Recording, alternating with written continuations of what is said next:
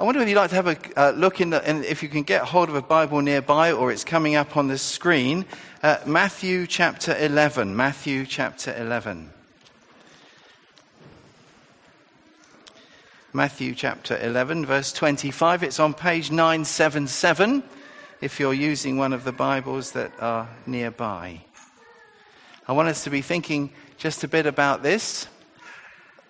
We haven't got one big talk today. I hope we're going to have more than one very short talks. That's my plan. See how we get on. If I blow 7 minutes now, wave something at me. Throw something. Or, no, you're too polite. Today is called a Serving First Sunday. Okay? Now, we've called it that because we wanted to encourage, as a church leadership, as many of the house groups of the church to be out serving God somewhere in the city as a house group together on these Sundays. It's a good day to get together with people. It's a good day to have barbecues. It's a good day to do things like that. And some of the house groups are doing things like that. And we'll hear about more of that later. But let's read what Jesus has to say in verse 25. At that time, Jesus said, "I praise you, Father, Lord of heaven and earth, because you've hidden these things from the wise and learned and revealed them to little children. Yes, Father, for this is your good pleasure. All things have been committed to me by my Father. No one knows the Son except the Father, and no one knows the Father except the Son, and those to whom the Son chooses to reveal him. Come to me, all you who are weary and burdened, and I will give you rest. Take my yoke upon you and learn from me, for I am gentle and humble in heart, and you will find rest for your souls. For my yoke is easy, and my burden is light." When you think about serving, when you think about Christian service, stuff that we do for God or things we do, I wonder what you feel. I think some of us will have different feelings. Some of us will be delighted at the thought of serving in some way. Some of us will feel it's a duty that we might be pleased about or we might not. Some of us will be feeling perhaps very guilty if we don't. Maybe some of us today are thinking, oh, they keep going on about the house groups and I'm not out there doing it and I feel so terrible. Maybe that's how you feel. I don't know. Some of us will be wishing we'd done more when we had the opportunity. Well, whatever your feelings are about service, I want us to get to the place today where we hear what Jesus says here, where we hear his words about how we can find rest in relationship with him. And before we begin, let me just ask the question, is that what your life looks like? Is that what my life looks like as I serve God? Is it that life of knowing God's rest, knowing the welcome that Jesus gives to us? Now, it all kind of kicks off in Matthew chapter 11. In these verses, there's a kind of outburst of praise from Jesus. He kind of explodes into praise of God. Verse 25. At that time, Jesus said, "I praise you, Father, Lord of heaven," because, it's almost like, it's almost like he's got a praise valve, like a praise safety valve, and it blows. He can't keep it in any longer. He just explodes into praise to God, and he praises God for certain things. And we see at different times in the Gospels, this does happen in the life of Jesus. At different points, he just explodes. And you get at these times a window into Jesus' heart. You get to see what's going through his mind, what's in his heart. Because as he spontaneously kind of shares that in worship with his Father, so we get to see that. And this is one of those occasions. It's an amazing privilege to see that. It's a picture of his closeness to God, his heart. He shares his heart with his Father. And he's full of joy about something. Did you notice that? And it's something that he believes God feels too, God senses too, because he says, "This is your good pleasure." Now that word means it really pleases you, God. It's like, some people talk about being well chuffed about something. You know that expression? And Jesus said, it really pleases you, God. This thing that I'm bursting out in praise about, God, you're really excited and pleased about it. Now, what is it that God is so pleased about? What is it that is so amazing that Jesus should burst into praise? What is the thing that's kind of driven this? Well, he says there, doesn't it, in verse 25, the thing is this: it's the way that ordinary people, not the wise, not the religious, not the really worthy, but people like children, people without any resources, people who are poor, people who maybe don't understand stuff too easily, that ordinary people can know God. It says, God, you've revealed yourself to ordinary people. And that's amazing. I want to praise you. And God, you're well pleased with it, says Jesus. Thank you, Olive. Did you all hear that? Good. That's good. So Olive just sharing that truth, those key truth. Christ Jesus came into this world to save sinners. And thank you, Olive. Wherever it comes from in your heart and mind, it's God's word. And we thank you for sharing it. Thank you. So if we get back to this very briefly, because actually the thing that Jesus says here, isn't it, in verse 27, he talks about this special relationship he has with God. He talks about how he's just full of joy in knowing God. And he talks about the thing that set him most delight. And what is that? Well, he talks about the special relationship. No one knows the Son except the Father, and no one knows the Father except the Son. Knowing is a relationship word. We know one another. It's not just that we know truth, we know stuff, we know people. Jesus says, my relationship with God, I know God, and he knows me, and I enjoy that friendship with him. But look what he goes on to say, and no one knows the Father except the Son, and those to whom the Son chooses to reveal him. That's the thing. That's the exciting thing. That Jesus is excited that he's come so that he may reveal and bring God into ordinary people's lives. And it's not a kind of selected few, because he just said earlier, it's not to the people who you think qualify. It's to the broken, the humble, the people who are struggling with age and infirmity and sometimes confusion and mental health. All of those people, God says, like us, people like us, we can know him. He reveals himself to us, and we can be thankful for that. Well, that was my first mini talk. I've lost my notes. Where am I in my notes? That's somewhere. And that's what Jesus wants. That's what he came for. That's the great agenda. And so in verse 28, he invites people into that relationship. Come to me, he says, and I will give you rest. People who've stopped trying. People who've had it with trying to be the best they can for God. People who can't do anything but come to Jesus. And he says, come to me, learn of me, serve with me, and you will find rest. So it's easy.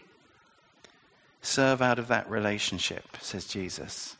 Is that my experience? Is it yours? Let's reflect for a moment or two on the King who came. The King who came to make it possible for us to know God. And who came and who did that by serving. It's a very well-known song. You'll know it, The Servant King. You see. So we saw in Matthew 11 how Jesus was energized, how he was lit up, how he was overflowing with joy to reveal God to people. And the people that came to know what God was like through Jesus were unlikely people. They weren't quite the people that you'd fit with what you'd expect to find. If you said, what does a follower, a knower of God look like? They might not have looked like the kind of people that you might have expected to find there. You know, the Jewish people at the time had all kind of ideas that you had to do the right things to know God. You had to do all kinds of stuff. You had to be a very good person. You had to keep the law. You had to be really great, and you had to try really, really hard. And then you could know God. And Jesus, when he came, something very different happened, didn't it? I want to look now for a few minutes, just again another short one, I trust, at how Jesus, at one time, when Jesus showed people what God was like as Father. And it's in Luke chapter 15. It's on page 1049. It's a very well-known story, but it's worth enjoying it and learning from it together. Luke chapter 15, verse 1. Now the tax collectors and sinners, in inverted commas, were all gathering round to hear Jesus, but the Pharisees and the teachers of law muttered, "This man welcomes sinners and eats with them." And then Jesus told them this parable. And in verse, he tells them actually 3 parables, and we're going to look at the third one in verse 11. But there are those people that Jesus had talked about earlier. The people who were getting to know God were these sinners. They were the people that weren't the religious people. They were the people that weren't trying hard to be good enough for God. And of course, the religious people, the Pharisees and the teachers of the law, the religious people, the kind of the rabbis and the imams and the mullahs and the equivalent of the Hindu priests or whatever religion you're in, the kind of the holy ones of that time in that religion didn't like it at all, and they criticized Jesus for it. And so Jesus tells them a story, and we'll pick up the story in verse 11. See what he says? There was a man who had 2 sons. Now this is interesting, isn't it? We think of this story as the story of the prodigal son. Right at the beginning of the story, as Jesus begins it, he says, I'm going to tell you a story about a man who had 2 sons. So let's have a look at this story and see what the difference between these 2 sons are and how they connect together and so on. Bear that in mind. We've got 2 sons here, not 1. The story is about 2. You'll probably know it, but let's read it anyway. The younger one said to his father, "Father, give me the share of the estate." That's what he was going to get when he died, when the father died. So the father divided his property between them. And not long after that, the younger son got together all he had, all the stuff he'd been given, and set off for a distant country, and there squandered his wealth, so it was a pretty good amount, in wild living. After he'd spent everything, there was a severe famine in that whole country, and he began to be in need. So he went and hired himself out to a citizen of that country who sent him to his field to feed pigs. Imagine a Jewish boy feeding pigs. Nothing worse. But it did get worse. He longed to fill his stomach, he was so hungry, with the pods that the pigs were eating. But no one gave him anything. He was willing to put get his hand in the pig trough, pull out a pile of stuff the pigs were eating, and feed himself on it. That's where he gets to. And then verse 17, Jesus says, when he came to his senses, he said, "How many of my father's hired men have food to spare? And here I am starving to death. I will set out and go back to my father and say to him, 'Father, I have sinned against heaven and against you. I am no longer worthy to be called your son. Make me like one of your hired men.' So he got up and went to his father. But while he was still a long way off, his father saw him and was filled with compassion for him. He ran to his son, threw his arms around him and kissed him. The son said to him, 'Father, I've sinned against heaven and against you. I'm no longer worthy to be called your son.'" He starts his speech, but the father doesn't let him finish it. Verse 22, "But the father said to his servants, 'Quick, bring the best robe and put it on him. Put a ring on his finger and sandals on his feet. Bring the fattened calf and kill it. Let's have a feast and celebrate. For this son of mine was dead and is alive again. He was lost and is found.' So they began to celebrate. Meanwhile, the older son was in the field." Now this is the other son. 2 sons, remember. Here's number 2. "When he came near the house, he heard music and dancing. So he called one of the servants and asked him what was going on. 'Your brother has come,' he replied, 'and your father's killed the fattened calf because he has him back safe and sound.' The older brother became angry and refused to go in. So his father went out and pleaded with him. But he answered his father, 'Look, all these years I've been slaving for you, never disobeyed your orders, yet you never gave me even a young goat so I could celebrate with my friends. But when this son of yours who has squandered your property with prostitutes comes home, you kill the fattened calf for him." "My son," the father said, "you are always with me, and everything I have is yours. But we had to celebrate and be glad, because this brother of yours was dead and is alive again." Great story. Powerful, isn't it? There's a son who leaves, who treats his father badly. He wants his father dead. It's like, I remember when I was a little boy, little children do this. I don't remember it. I've been told that I said to my grandpa once, I've mentioned my grandpa before, I said to him, "When you die, Grandpa, can I have all your pots and pans?" I was in his kitchen. I don't know why, whether I had aspirations to cook at that time or whatever. Little children say that, but it's a terrible thing to say to someone, isn't it? "Hurry up and die, please. I'd like to have what you're going to give me." What a terrible thing to say to his father. How dishonoring to his father. He only wants the father's stuff. Well, you know the story. He comes to his senses. He says, "I'm going to go back. I'm going to confess. I'm going to repent." And he begins his way home. So there's a son who leaves, but there's a father who loves. A father who actually loves him enough to let him go. Who gives him what he asked for. Actually, in some ways, the insult was so great, the father had every right to say, "You're no longer my son from now on. I cut you off completely. You're out of here." Culturally, that would have been the thing to do. But the father actually graciously gives him what the boy asked for, and off he goes. And then the father runs to meet him. And Middle Eastern men don't run like that to go and welcome back the son that they should have cut off. And that's the picture here of God's love.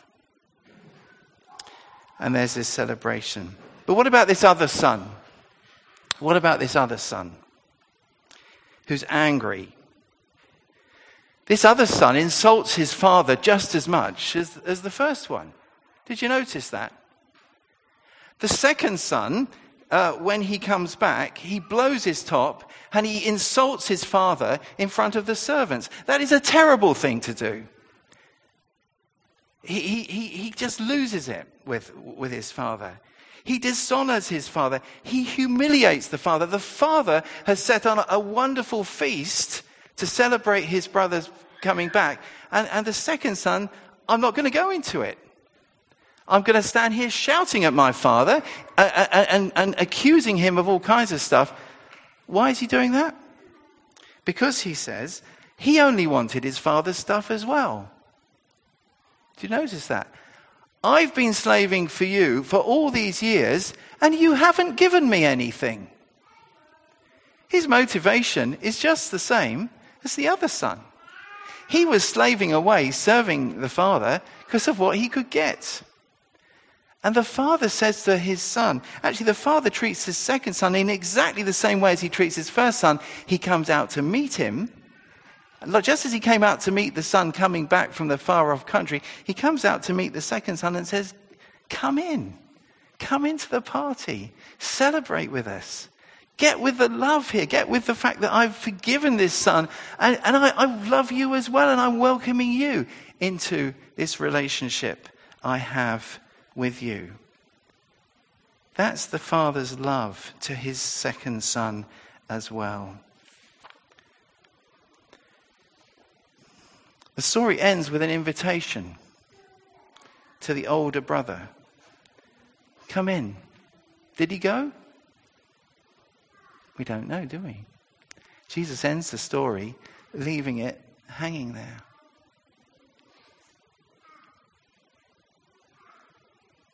This is the Father Jesus reveals, a God of great grace, a God who welcomes us back, a God who wants us to respond to him, a God who wants us to know that we've got no right for anything. We have no right for anything from him, but he will give us everything. But you see, it's so hard for us to take. We'd rather slave away. We'd rather try and do the right thing. We'd rather do anything rather than just accept what God offers us in the Lord Jesus. Why do we do that? Well, we say, I've got my pride. And that's the problem, isn't it? That's the problem. So we turn back and we don't like this God. We're like the elder son. We don't like this grace. We'd much rather we were on safer ground where we could just do our own thing to get to God. So then, are we going to come back to the Father's love? Are we going to realize that we've nothing to give and he's offering us his love? That's grace. Sing a couple of songs about this gracious love now. And as we sing, we'll also spend a little bit of time responding. For the last less than 3 minutes, turn back to Matthew chapter 11 and go back to those tremendously gracious words of Jesus that we read there in Matthew 11, verse 28. So far we've seen, haven't we, that Jesus came to reveal the Father to people, to reveal the Father to people in a way that involves a relationship with him. He tells this story about a father who loves two sons who both need to be back in relationship with their father again. And the story ends with this invitation, come into the party. And that's where we were in Matthew 11, with that invitation in verse 28. Jesus issues a wonderful invitation. Come to me, he says, all you who are weary and burdened, and I will give you rest. Anyone it's open to, anyone who, anyone who knows they need it. Anyone who's come to an end of trying too hard. Anyone who just needs to know God's grace and forgiveness and goodness. Jesus says, come to me and I'll give you that rest. I'll give it to you freely. That's what Jesus says. What's he talking about? What is this rest from?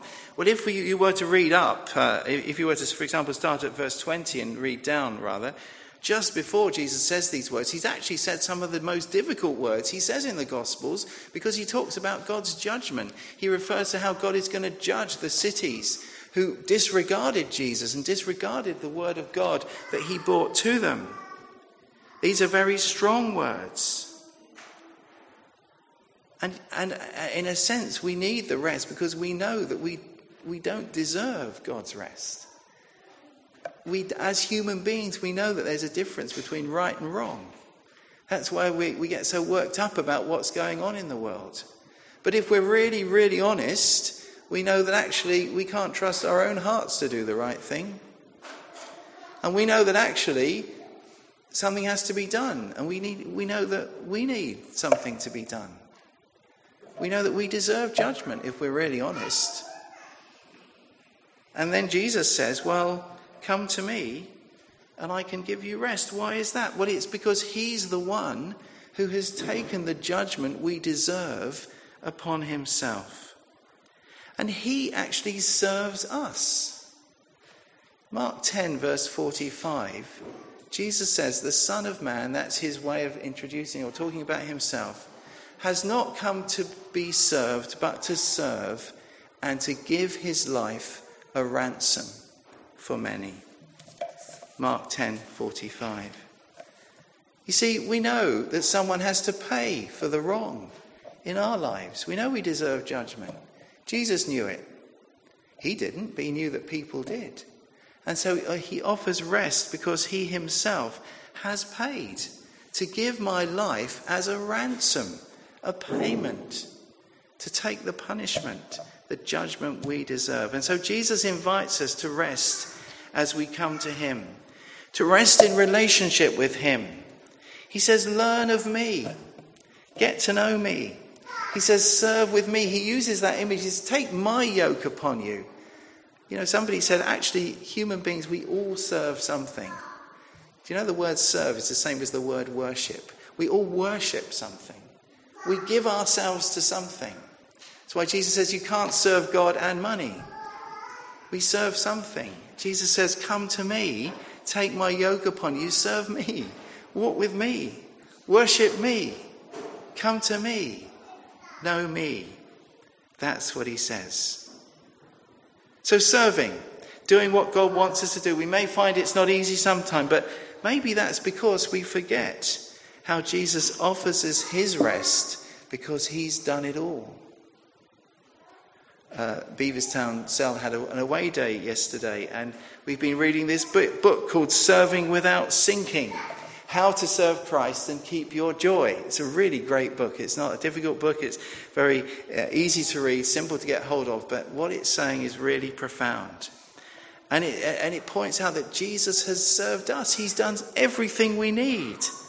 And he continues to serve us by his Spirit in our lives, working with us, changing us, so that everything we do, next time you're thinking about Christian service, whether it's giving someone a cup of tea or bearing with somebody who's perhaps having some mental health problems or just being, trying to be kind and gracious or whatever it is. Next time we're struggling or chafing under it, let's realize that we do it out of love because God's done everything for us and we respond in his love. That's a mindset we need to get hold of, to live in his grace, to serve, whether it's with our house group, whether it's now, whether it's where we are tomorrow. We can walk with him, we can learn from him.